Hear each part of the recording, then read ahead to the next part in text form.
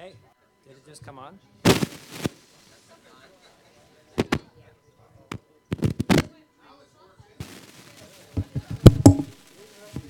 Oh, maybe that's.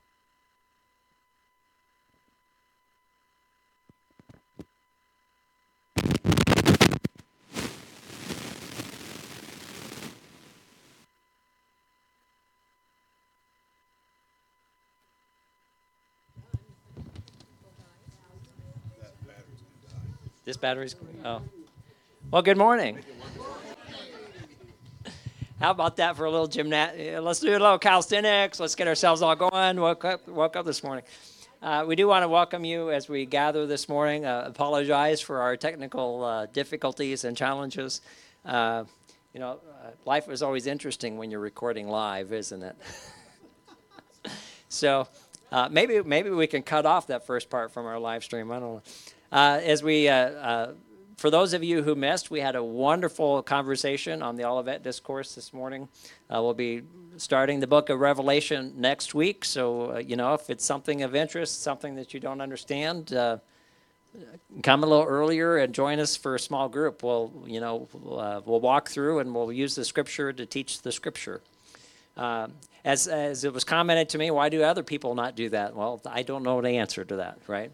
But that's what our goal would be. So this week we have worship practice on Monday, the Faith to Life study on Tuesday is on chapter 5. Wednesday group is still on 1 Timothy 2. The Saturday group just decided we're going to dive into the book of Romans. So we'll be starting Romans on the Saturday group.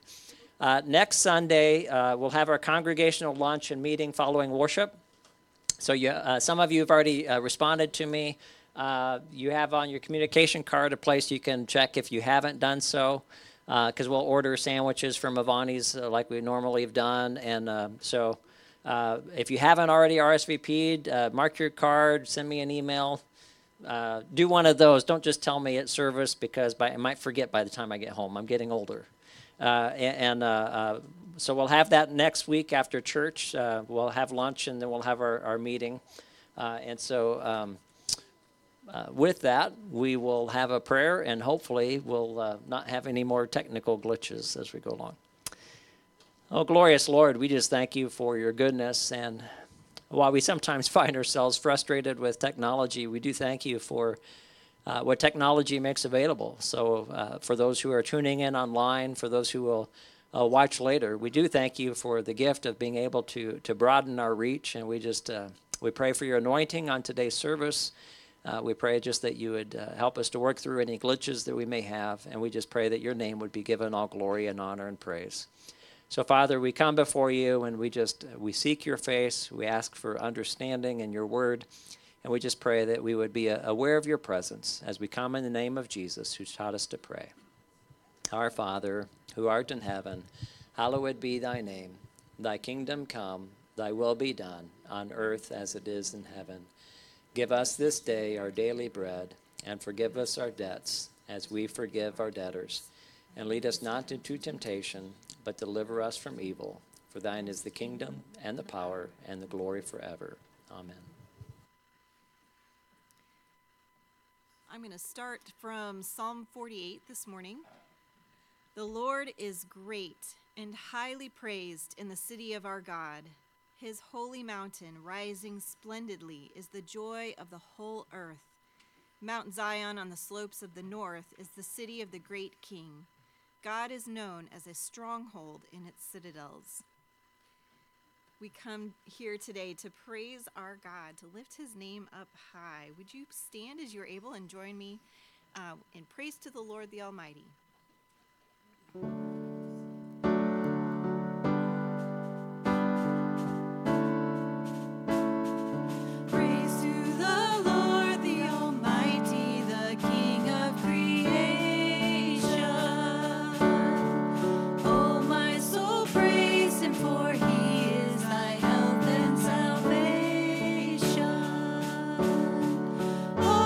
Who hear, bow to his temple, draw near.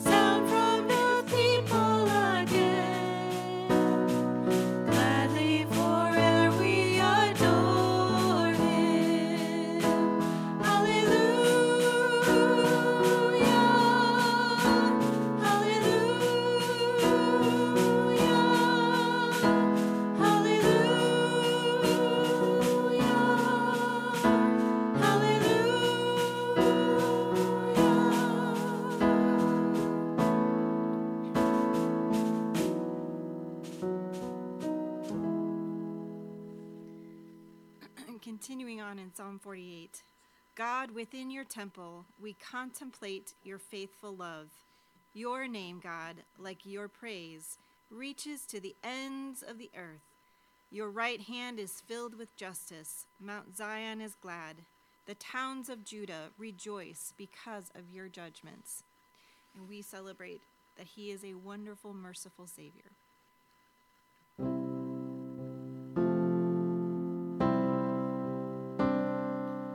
Wonderful, merciful Savior, precious Redeemer and friend. Who would have thought that a lamb could rescue the souls of men? Oh, you rescue the souls of men. You are the one that we praise. You are the one we adore. You give the healing and grace our hearts always hunger for. Oh, our hearts always hunger for.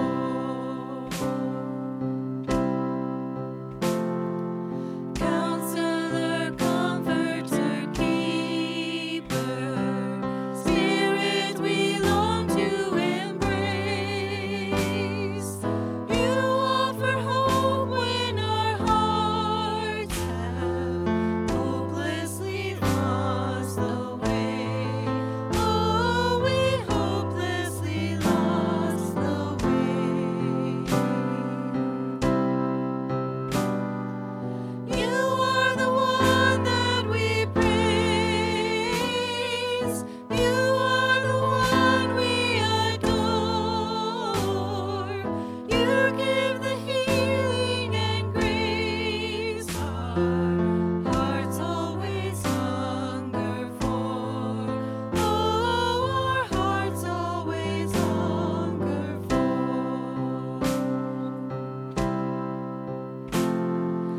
Almighty, infinite Father, faithfully loving your own.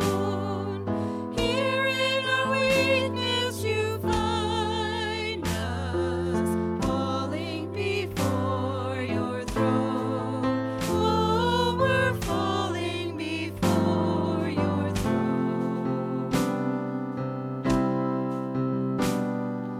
You are the one that we praise. You are the one we adore. You give the healing and grace our hearts always hunger for. Oh, our hearts always hunger for.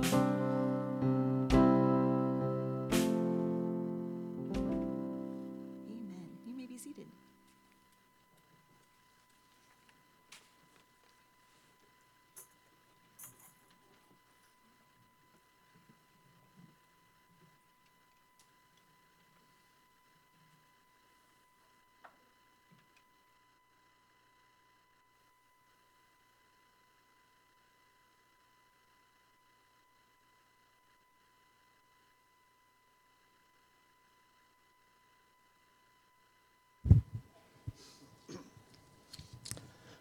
Today we're reading from the book of John, chapter 9, verses 13 through 41. I'm reading from the ESV. They brought to the Pharisees the man who had formerly been blind. Now it was a Sabbath day when Jesus made the mud and opened his eyes. So the Pharisees again asked him how he had received his sight. And he said to them, He put mud on my eyes, and I washed, and I see. Some of the Pharisees said, This man is not from God, for he does not keep the Sabbath. But others said, How can a man who is a sinner do such signs? And there was a division among them. So they said again to the blind man, "What do you say about him, since he has opened your eyes?" He said, "He is a prophet."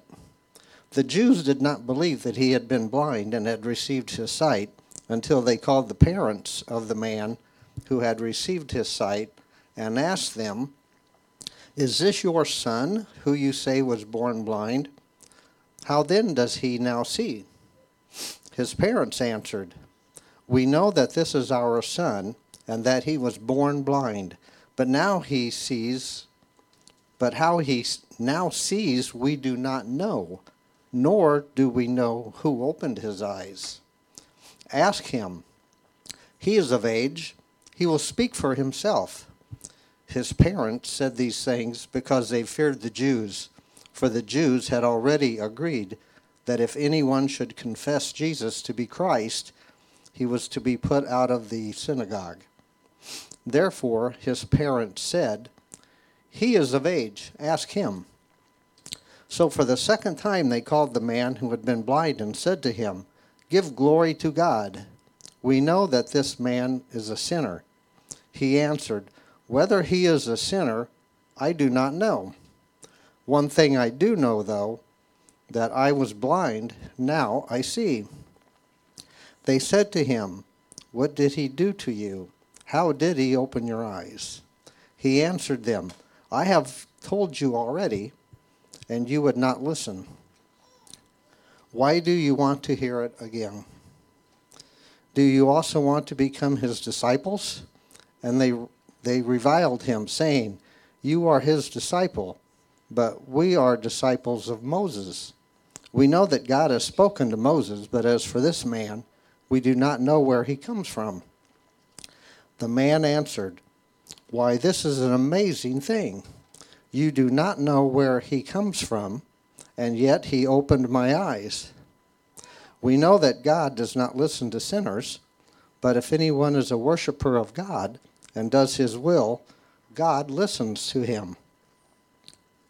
Never since the world began has it been heard that anyone opened the eyes of a man born blind. If this man were not from God, he could do nothing." They answered him, "You were born in utter sin, and would you teach us?" And they cast him out. Jesus heard that they had cast him out, and having found him, he said, "Do you believe in the Son of Man?" He answered, "And who is he, sir, that I may believe in him?" Jesus said to him, "You have seen him, and it is he who is speaking to you." He said, "Lord, I believe," and he worshipped him. Jesus said, "For judgment I came into this world, that those who do not see may see, and those who see may become blind." Some of the Pharisees near him heard these things and said to him, "Are we also blind?" Jesus said to them, "If you were blind, you would have no guilt. But now that you say, 'We see,' your guilt remains." May the Lord's blessing be on the scripture and Pastor Dan's message.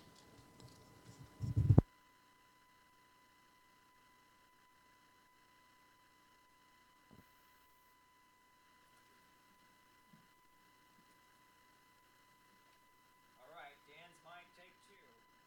Is it going to work? Testing. Test. There we go. Thank you, Don. Thank you. So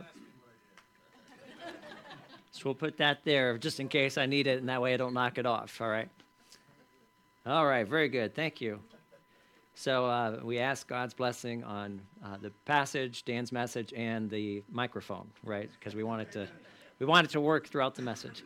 I don't remember years ago we had gone through some different studies from different people through Right Now Media and things. And one of the studies we did, I think it was David Platt, but I don't recall for sure. But I think it was David Platt. And in the course of that lesson and one of the lessons in that series, he made a comment. He said, 20% of what I tell you is wrong. The problem is I don't know which 20%. And I thought that was really good, right? Because, the reality is none of us have it all figured out. It doesn't matter how much you study. It doesn't matter how much you learn. It doesn't matter how much wisdom you have. It doesn't matter how many years you have. None of us have it all figured out. There's always something that we're missing, something that we can yet learn. And the question that sometimes confronts us, or that really confronts us as disciples, is, are we teachable? Are we correctable? Or are we unchangeable? In Hebrews 5:12, it says that, for by this time you ought to be teachers. You need someone to teach you again. And when we think about maturity as a Christian, right? Maturity as a Christian isn't measured in years, is it? All of us know people who have been, or would have said that they're a believer for years and years and years and years, and there's been no progress, no growth, no better understanding, right? They're still at the same place that they were decades ago. Maturity as a Christian is not measured by years, but it is measured by growth in faith and the faith. And you might be thinking, well, what's the difference?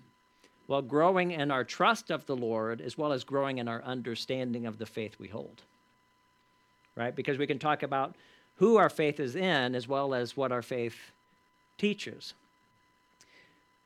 I hope I don't step on any toes here, but the reality is we're not meant to live indefinitely on our Sunday school lessons from our youth. Now, if you think about that, how many people have never moved beyond the Sunday school lessons when they were a kid? But we are to grow in grace and knowledge of our Lord and Savior, Jesus Christ, 2 Peter 3:18. And if we're going to grow in our knowledge, right, that means we have to be teachable and correctable and not unchangeable. You ever know somebody who just stuck their heels in the sand, like, it doesn't matter what you tell me, doesn't matter what you show me, I'm not changing my mind, it's made up, right? It's my way or the highway. Well, each of us, right, have things that we know. There's undisputed facts, right? So it doesn't matter how you try, right? I know 2 + 2 = 4. It's an undisputed fact, right? I know that. I know that I'm going to get myself in trouble, but I'm going to do it anyway. I know that there are male and there are female. And incidentally, I can tell you the difference, right? There are undisputed facts. I happen to believe in science, and that includes biology, right? There are undisputed facts that we know.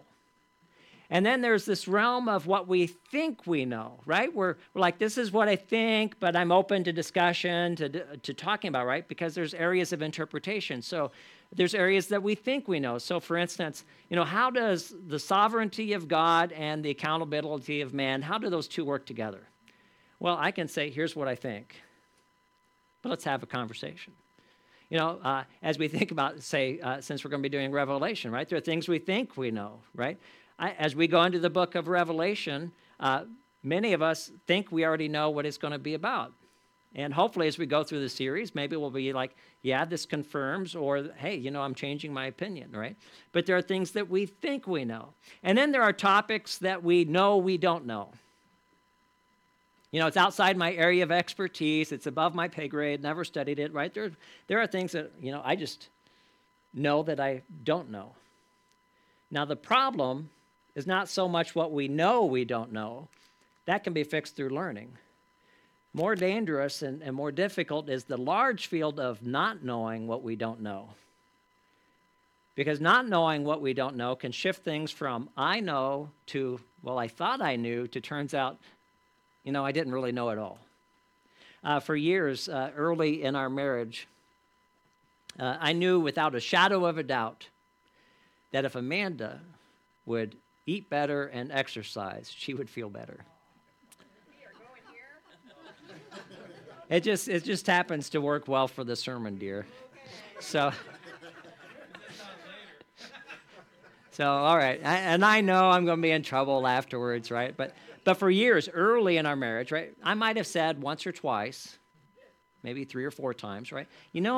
If you would just eat better and if you would just exercise, you would feel better. Well, it came to learn that what I knew and took as undisputed, right? All you need to do is eat better and exercise. Turns out that what I knew, I didn't know. What was that? Yeah. Yeah. It was more in the realm of what I thought I knew because what I didn't know, which she let me know when the doctor said so. Did you guys all follow that? That's a long, complicated, convoluted way of saying I was wrong. Right? I was wrong. There were underlying factors that I did not know about. Now, if you consider the disciples in our text, right, the disciples, when they first come on the scene of the blind man, right, and we did verses 1 through 12 last week, but when the disciples first came on the scene, they knew, or at least they thought they knew, that this man's suffering was the result of sin. Right? And they knew it must be his sin or the sin of his parents. Now, what they didn't know was that it had nothing to do with any specific sin by this man or his parents, but what did Jesus say? That the works of God might be displayed. Likewise, if you look at the certainty of the Pharisees in verse 16, man's healed, it happened on the Sabbath. Verse 16, so the Pharisees again asked him how he had received his sight. Wrong verse, sorry. Some of the Pharisees said, this man is not from God, for he does not keep the Sabbath. You hear the certainty in their voice? This man is not from God, for he does not keep the Sabbath. Verse 24. So the second time they called the man who had been blind and said to him, give glory to God. We know that this man is a sinner. How about we go to verse 34? They answered him, you were born in utter sin. Right? That's when they didn't like what the healed man was saying. And they couldn't argue his logic. They couldn't argue his truth. They couldn't argue the reasoning that he's using, right? So they just fall back with, we know because you were born blind. So obviously, clearly, we know that you were born in utter sin. Maybe one of the things the last few years have taught you is, the experts can mistakenly err. The experts can mistake, and there are times that they honestly and genuinely, right, mistakenly err. Now, there's also the other side of that, right? Because we know everyone makes honest mistakes, but the other side is sometimes the experts can also maliciously promote error for personal or political gain. Right? So it's possible to mistakenly err. It's also possible to maliciously promote error if there's gain, right? And sometimes experts will elevate their opinions over where the evidence leads, and that's something we have to be careful of, right? So credentials don't replace character. Credentials don't replace character. We need the character that has enough humility to recognize we need to be teachable, and we need to be correctable, because nobody has it all figured out. And the question is are we willing to follow the evidence? Are we willing to look at things honestly and legitimately and to take it where it goes? Because, we don't know what we don't know. Are we willing to learn and be teachable and correctable along the way? So as we talk about stepping into the light, it begins with honestly, objectively evaluating the evidence for Jesus, right? We're going to kind of move through this passage and look at how the evidence unfolds, because as we pointed out last week, we see not only the healing of the physically blind man, but we also see him coming into spiritual sight as well as we move through the text. So I don't know, any of you remember Joe Friday from Dragnet? Right? Just the facts, ma'am, just the facts. Right? Don't give me your opinions. Don't give me your interpretations. Don't give me your analysis. All I want is just the facts, no assumptions, okay? So we have a man. So this is verses 1 through 41. It's a lot of verses, right? And Roger, you had a large reading today. Aren't you glad we didn't have the verse 12 verses on there as well, right? So just the facts. We have a man that's blind from birth. We have Jesus who claims to be the light of the world, right? Notice I'm just saying the facts here, right? So Jesus claimed to be the light of the world, and he follows that by spitting on some mud, or spitting and making mud with his spit, anointing the blind man's eyes, right? And then telling him to go and wash, right? These are just the facts of the text. So the man goes and he washes and he comes back seeing. Now the neighbors, they're divided over whether or not this is the man, right? Because this is not your everyday occurrence. To which the man says, I am the man. So they bring him to the Pharisees, and this is when we learned that it was the Sabbath that this healing took place. The Pharisees ask him what happens, and then they validate it with his parents before they re-interview him. Despite the miracle that just occurred, they accuse Jesus of being a sinner. The man who now sees claims Jesus is a prophet, and that if anyone is a worshiper of God and does his will, right, this is part of his testimony, God listens to him. And he also points out that never since the world began has it been heard that anyone opened the eyes of a man born blind. And the Pharisees don't like his reasoning, and so they say, I apologize. I'm just going through the facts here, and I just made an interpretive statement on motivation, right? Let me retract that. We'll just say the Pharisees respond, right? I'm not saying anything about motivations or intentions, just the facts, right? The Pharisees respond, you are born in utter sin, and would you teach us? Now, this is going to be deep and profound, but are you ready for this? You know, the facts are the facts, however you deal with them, honestly or dishonestly, right? The fact that we have a man who is born blind that now sees, that's the facts. Now, how we deal with them, are we going to deal with them honestly or are we going to deal with them dishonestly? We can't change the facts, but we can refuse to be changed by them.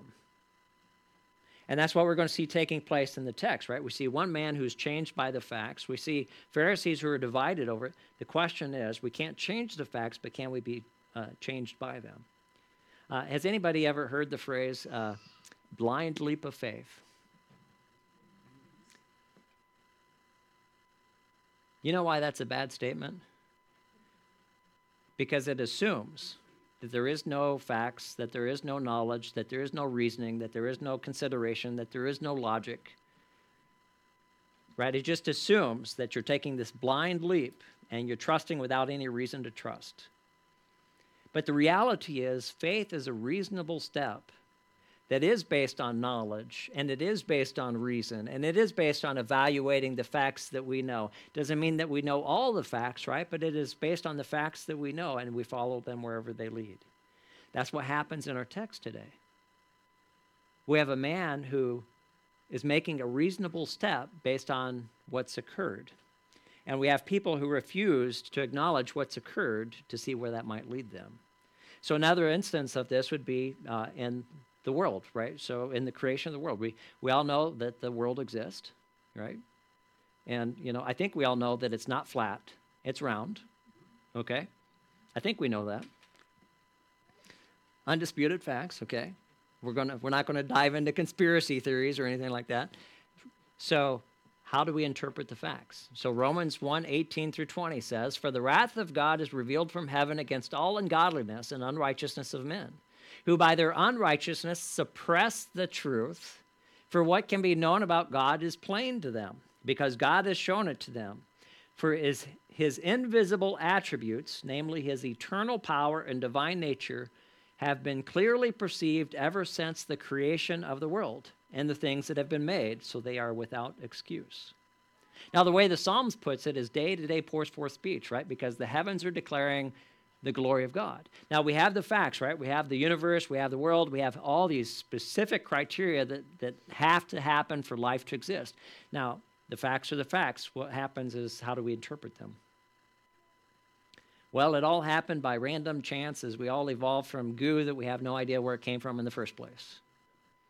Only that the world had a beginning at some time and the universe had a beginning, but we have no idea how it begun. Or there's a divine designer because there's a design, right? Same facts, two different interpretations of the facts.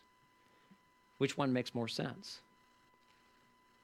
It's not the facts that are in question, it's how they get interpreted. And if we're going to objectively evaluate the evidence, then that also means that we have to be aware and beware of personal bias. Vernon Grounds wrote, and I quote, Lord Kenneth Clark, internationally known for his television series Civilization, lived and died without faith in Jesus Christ.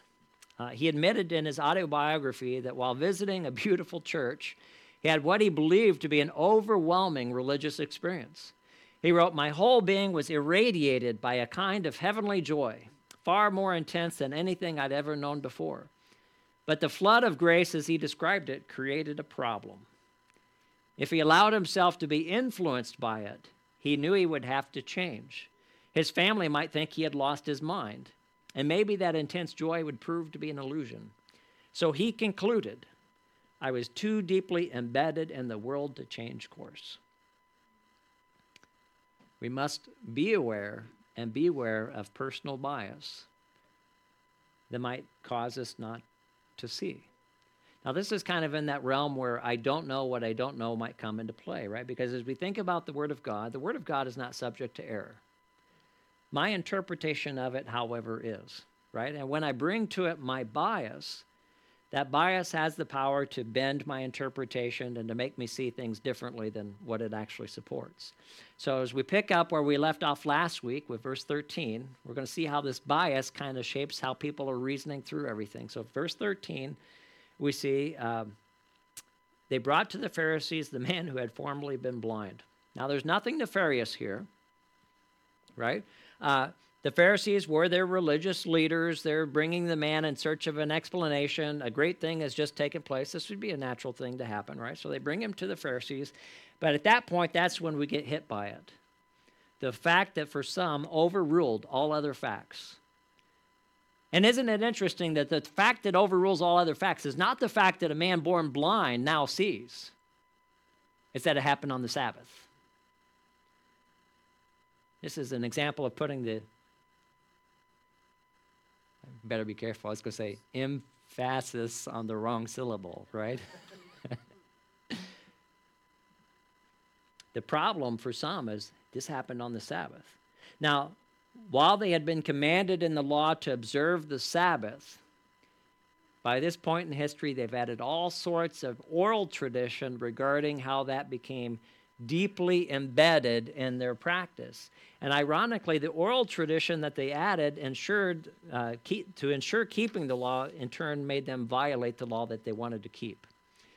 So if you want to, you can check out Matthew 15, 1 through 9, where Jesus accuses them. You place your commandments of men above the commandments of God, because they'd misinterpreted the spirit behind the commandments. Now, pertinent for today, as we think about their Sabbath observance, right? They had come to a place where they believed on the Sabbath, healing or medical care was limited to saving life, right? So you can't do anything to preserve life. You can't do anything to make somebody's life better.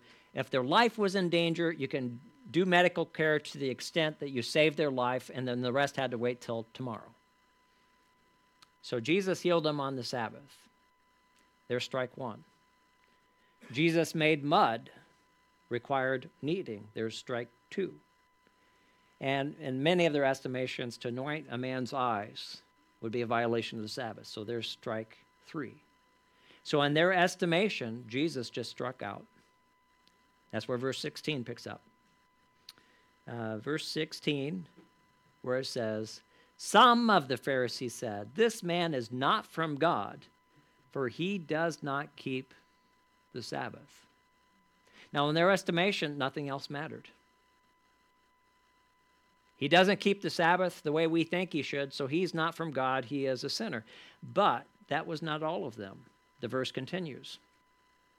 But others said, how can a man who is a sinner do such signs? And so there was division among them. Now, what separated the some from the but others when the facts remained the same? It's the bias from which they started. Kostenegger writes, the division among the Pharisees follows the differing ways of reasoning observed by the schools of Shammai and Hillel. The former argued from foundational principles. Anyone who breaks the law is a sinner. The latter from the established facts of a case. Jesus performed a good work. So the some are starting from the thing, hey, he's breaking the law, or at least what we should say is our interpretation of it. And the latter are starting from the fact, wow, how do we explain that a man born blind now sees? The difference is the bias from which they started. As Whitaker points out, the Pharisees face a dilemma, for Jesus' Sabbath breaking suggests he is not of God, whereas his extraordinary power to heal suggests that he is of God. We have two convictions that they're having trouble to reconcile. So earlier in the text, the neighbors were split over the identity of the healed man. That's verses 8 and 9. Now we see that among the Pharisees, they're split over the identity of Jesus. And they have this conflict of convictions that they really can't reconcile. Well, in our estimation, he violated the Sabbath, so that would mean he's a sinner. But on the other hand, he's doing something that no sinner can do. Now, when you have a conflict of convictions, that should be the first clue that maybe we need to revisit some of the convictions, because we don't have it all figured out. There's things that we know, there's things that we think we know, there's things that we know we don't know, and there's things that we don't know that we don't know. You know? Do you guys all follow that? Don't ask me to repeat it again. They know that God has told them to observe the Sabbath. Could it be that maybe they've taken their restrictions a little bit, a touch too far? Now, unfortunately, their oral tradition has become more deeply embedded than the original law. And buried under their traditions, they've lost sight of the law that they were seeking to keep. So here's what we do know, right? We have a blind man who's healed by Jesus, and it took place on the Sabbath. Now, they're divided on what they think they know, right? We have one group saying this man is not from God, and we have another group who's saying, but how can a sinner do such signs? And the difference is where they're starting from. Now, to give the sum of the equation an undeserved benefit of the doubt, it was true that false prophets could at times perform signs to lead astray, right? So if you think back to the Exodus, when Moses first comes in, he throws his staff on the ground. What happens?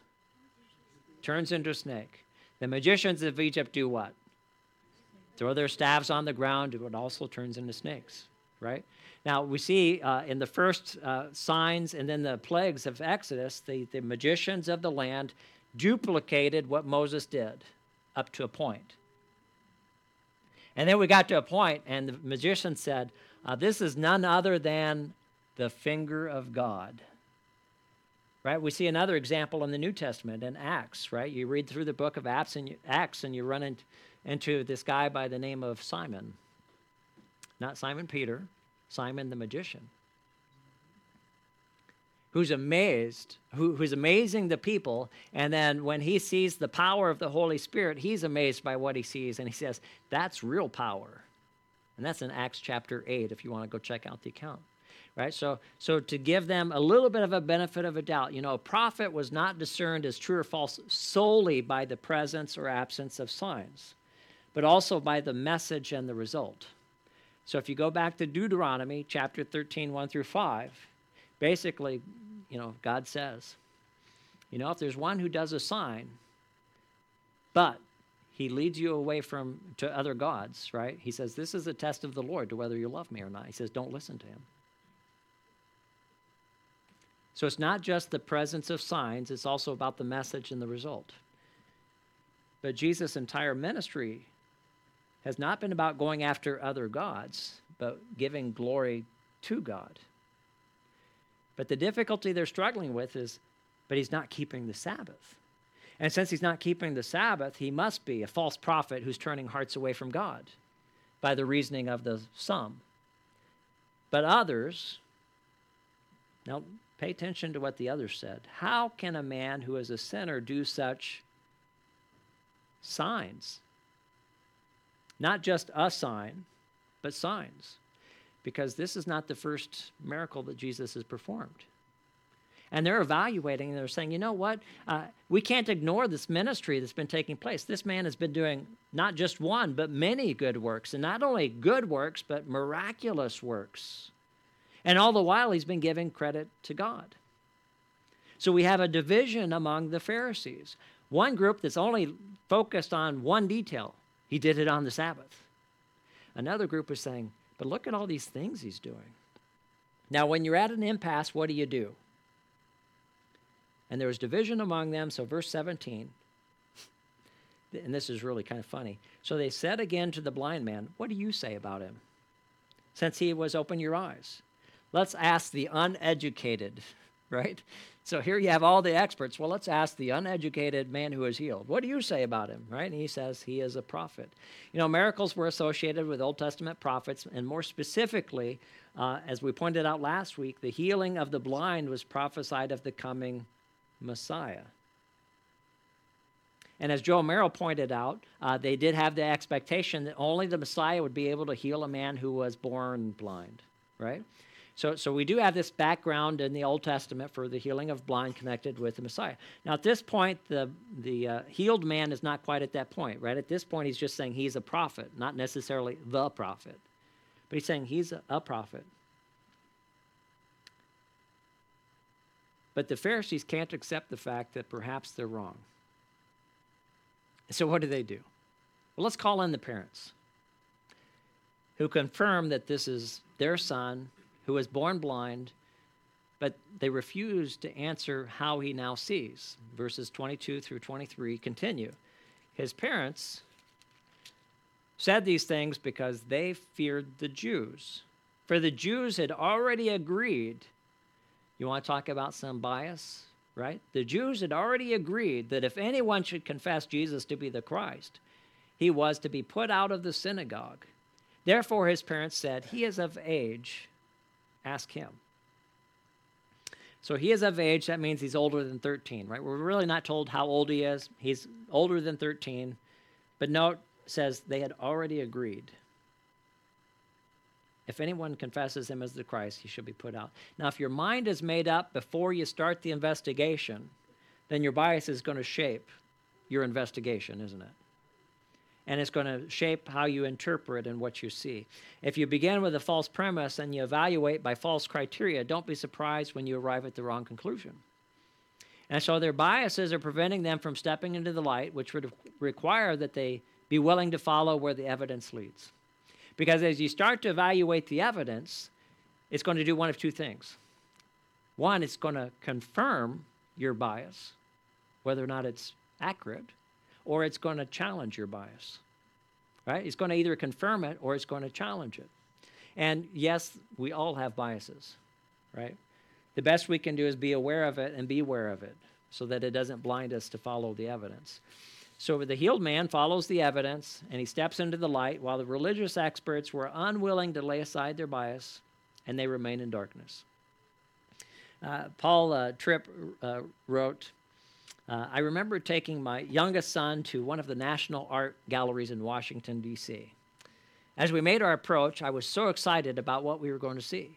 He was decidedly unexcited, which I would understand if I was a young boy too. But I just knew that once inside, he would have his mind blown and he would thank me for what I had done for him that day. As it turned out, his mind wasn't blown. It wasn't even activated. Now that I can relate to as well. I saw things of such stunning beauty that brought me to the edge of tears. He yawned, moaned, and complained his way through gallery after gallery. With every new gallery, I was enthralled, but each time we walked into a new art space, he begged me to leave. He was surrounded by glory, but saw none of it. He stood in the middle of wonders, but was bored out of his mind. His eyes worked well, but his heart was stone blind. He saw everything, but he saw nothing. Doesn't that sound like what happens in our text? The facts are the facts. They saw everything, but they saw nothing because they couldn't get past the fact that Jesus didn't do it the way they thought he should do it. You know, at issue is Jesus claimed to be the light of the world, to which we must either accept it or reject it. And because if it's true, to reject him is to remain in spiritual darkness, and to accept him is to step into the light. And there were some who had already made their mind up, right? It didn't matter how much evidence he gives. It didn't matter that a man was healed that was born blind. It didn't matter that there was nothing told of this since the beginning of the world. It doesn't matter what Jesus did. They don't like him because he's not playing by their rules. They were too embedded in their world to change. But there were others who wrestled with how a sinner can do such signs. Now, it's interesting as we move through the text, right, because we have the reference to the Pharisees, which then turns to a reference to the Jews, referring to those who were standing opposed to Jesus. Because at this point, really, we lose sight of those who say, how can a sinner do such things? Could it be that there were some quiet believers who will emerge later, say like Nicodemus and Joseph of Arimathea, perhaps, right? The text really doesn't deal with that group as much as the ones who claim to see and are opposed. And then we have the parents, right? The parents who out of fear were best unwilling to voice the possibilities, right? Because we're not really told what the parents believe. What we are told is they're unwilling to say it because of fear for the Jews. So at best, they're unwilling to voice the possibilities, and at worst, they're unwilling to consider them. As John Hart comments, to be expelled from the synagogue would have resulted in serious social and economic consequences. And we can go into, there were different levels of excommunication, and we don't know which one might be in view, and so on and so forth, but there was cost. Right? And there will always be those who deny the truth because they perceive the cost of accepting it as too great. That's where we see the parents are at. Hillary Holiday wrote, and this was from a former Maryland poet laureate, Lucille Clifton, who wrote a poem in which she pictures herself as trying to keep her eyes closed, ignoring the truth. Maybe you've been in that place before where you just want to ignore the truth. But then she finishes the poem with a voice telling her, "You might as well answer the door, my child, because the truth is furiously knocking." We can deny the truth for a time, but in time the truth will be not denied. As the scriptures say, one day every knee will bow. One day every eye will be opened. At some point everyone will see. But it's better to follow the evidence today and to step into the light than it is to be judged tomorrow by the evidence that you refuse to see. So at first, the healed man only knew him as a man named Jesus. When he was pushed as to what he thought about Jesus, he declared, well, he must be a prophet, verse 17. When he's challenged further, including seeking to coerce his opinion, verse 24, it says, for the second time they called the man who had been blind and said to him, give glory to God. Now that sounds kind of nice, doesn't it? But then the next part of it says, we know that this man is a sinner. Give glory to God. We know that this man is a sinner. Now, what we need to understand about the phrase give glory to God in this context is it's an Old Testament idiom, as John Hart points out.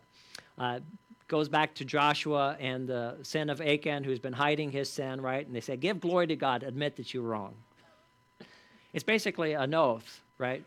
With God as your witness, admit that you're at fault and that you're wrong. No longer profess this man named Jesus, right? Because we know he's a sinner. So the implication is just tell us the truth. We know Jesus is a sinner. Agree with us. But he cannot deny what he knows. So it'll be a little lengthy. We'll read verses 25 through 33. Follow his logic. It's here somewhere. He answered. I should get a Bible with bigger print probably, huh? Whether he is a sinner, I do not know. One thing I do know, that though I was blind, now I see. They said to him, what did he do to you? How did he open your eyes? He answered them, I've told you already, and you would not listen. Why do you want to hear it again? Do you also want to become his disciples? I just love his sarcasm at this point. And they reviled him, saying, you are his disciple. Now, incidentally, they mean that as an insult, but we should take it as a compliment. You are his disciple, but we are disciples of Moses. We know that God has spoken to Moses, but as for this man, we do not know where he comes from. The man answered, why, this is an amazing thing. You do not know where he comes from, and yet he opened my eyes. We know that God does not listen to sinners, but if anyone is a worshiper of God and does his will, God listens to him. Never since the world began has it been heard that anyone opened the eyes of a man born blind. If this man were not from God, he could do nothing. Now, the healed man, he can't argue the fine nuances of theology, but he is wise enough to recognize that the religious experts are losing the argument based on truth. And when you're losing the argument based on truth, what do you resort to? Ridicule. Think about this. They don't argue logic. They don't argue truth.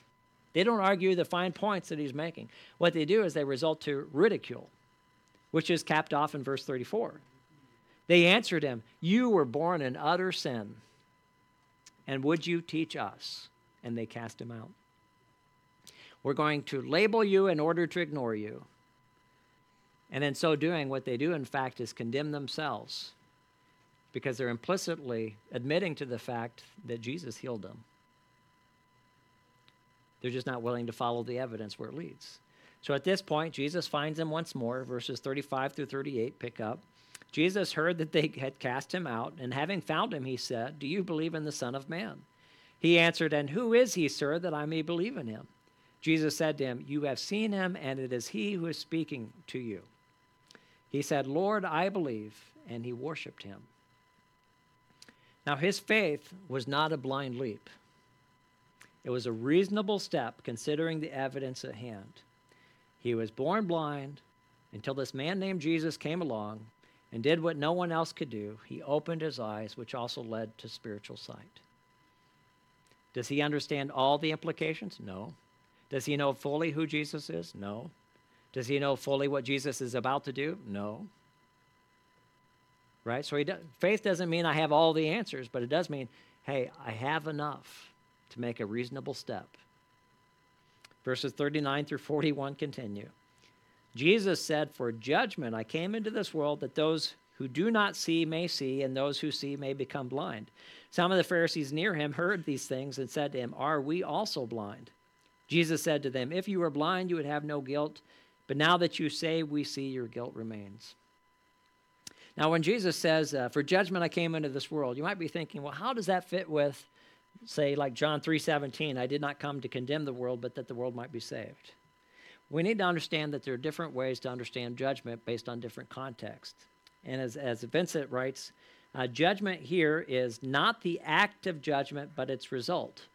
His very presence in the world constitutes a separation, which is the primitive idea of judgment, between those who believe on him and those who reject him. Right? So when Jesus says, "I came into judgment," here, it's basically, Jesus' coming results in either salvation or judgment, depending on how you respond. For to reject the light is to simultaneously choose to remain in the dark. And there are none so blind as those who refuse to see. So verse 32, as we close up, he says, "Never since the world began has it been heard that anyone opened the eyes of a man born blind." Jesus just claimed to be the light of the world, which he then validates by opening the eyes of a man born blind, and ultimately by his own resurrection from the dead. How have you, or how are you, responding to him? Because as we think about coming to faith doesn't mean you have it all figured out. But you've seen enough, you've experienced enough to place your faith in him and to worship him. And if we've come to that point, it should likewise mean that we've seen enough, we've experienced enough to know that we should be open to being taught, and we should be open to being corrected as we choose to walk in his light and to stand up for his truth, whatever the cost may be. Amen. In your bulletin, you have a communication card, and we invite you to think about how God might be speaking to your heart this morning, and we invite you to throw that in the offering baskets, as well as your RSVP for the congregational meeting. If you've already given me an RSVP, I already have you down. If you haven't, then I don't. Okay. How's that for simple? As we prepare ourselves for our call to communion and closing, call to communion and stewardship. The pastor's gone too long when he's already talking about that. Jesus, as the light of the world, reveals truth, and he exposes error. And while Jesus came that whoever believes in him may have life, the result of his coming is likewise judgment for those who would, for there would be those who accept him and those who reject him. There will be those who come into the light and those who refuse to come into the light and to stay in the darkness. And if you think about our destiny is determined by how we respond to Jesus. Among the miraculous signs that Jesus did, He also made 2 prophetic statements, and I just thought, as we think about bias and how we read things and how we study, it'd be good to kind of bring in just a little bit of what we did in Sunday school, right? Among the miraculous signs that Jesus did, he made 2 prophetic statements that should leave us with no doubt about his credibility and his identity. One, he predicted that the temple would be destroyed within a generation, and it was. And 2, he said that he would be rejected, suffer, and die, and then rise again. And he did. As you come to this table, there may be many things that you have not figured out. There may be things that you think you know you don't know, and don't know that you don't know. But in looking at all the evidence and knowing your experience, may you know the one who is not only the light, but the one who is our life, the one who gave his life so that we might live. And may that life that you now live be lived for him through your next steps as your life begins to give testimony to your faith and your worship as you put your life on display for what he's done for you. And so I want to remind you that on the night in which Jesus was betrayed, he took bread, and after he'd given thanks, he broke it, and he said, "This is my body, which is broken for you. Do this in remembrance of me." In the same way, he took the cup also after supper, saying, "This cup is a new covenant in my blood. Do this as you drink it in remembrance of me. For as often as you eat the bread and drink the cup, you proclaim the Lord's death until he comes again." Let us pray. O most glorious and loving Father, as we come to this table, we humbly recognize that we don't have it all figured out, that there are many things that we don't understand, many things that we don't comprehend. But yet as we come to this table, we have recognized who Jesus is. And we just come that we might humbly learn from him, that we might receive the gift that he has made for us, and that we would just yield ourselves to truly follow and to be a disciple, which by definition means a learner.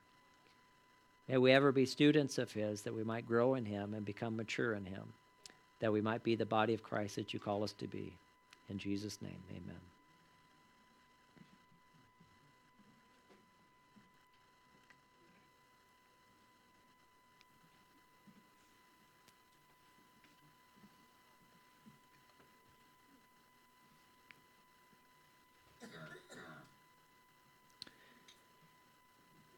We invite you to come and receive the gift that has been made for you. And as you do so, to think about your response to him and how you're growing in him.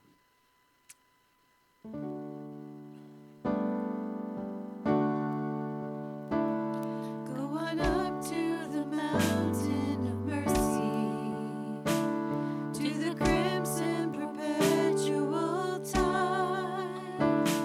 Kneel down on the shore, be thirsty no more. Go under and be purified.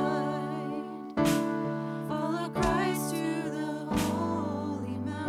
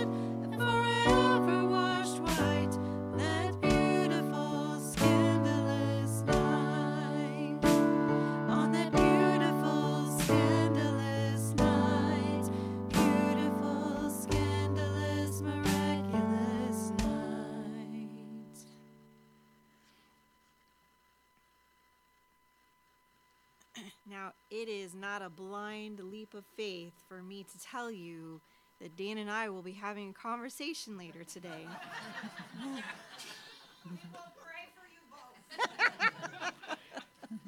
But I can tell you with all certainty, he has grown in his understanding. He has been willing to change his mind on many things in that arena. So I am thankful. I am thankful. And I just kid. I kid. But it is so good.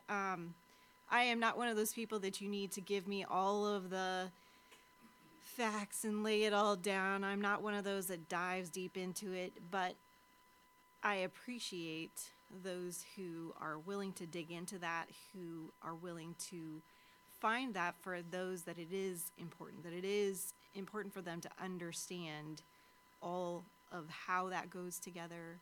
So I am thankful that you walked through that. Thank you. We are going to close today with King of Kings because we are so appreciative of the gift that we have been given in his Son, who came, who revealed himself, and for those early believers who trusted him. So would you please stand as you are able, and we'll close with King of Kings.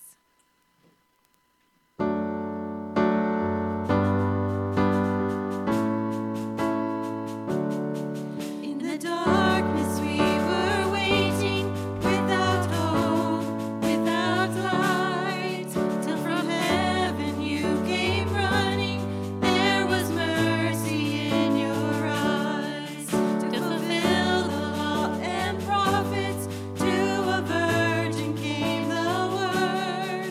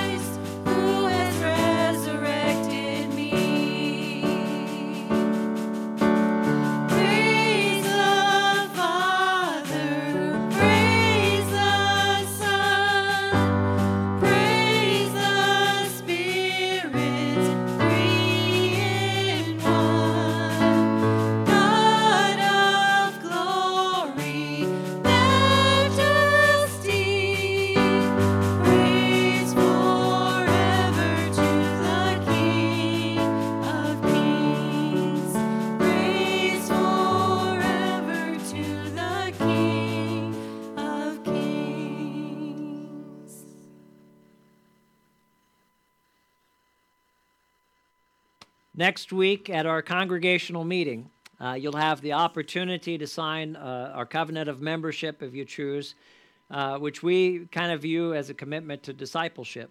It's a way of declaring that you have not only stepped into his life, but that you desire to the best of your ability to walk by it through prayer and study, because you understand you don't have it all figured out, through worship and recognition of who he is and what he's done for you, through giving, serving, teaching, and loving, as you recognize that in what he's done for you, you desire now to live for him. So may we go forth with the confession on our lips, Lord, I believe, and with the testimony of our lives that are given to his worship. Amen.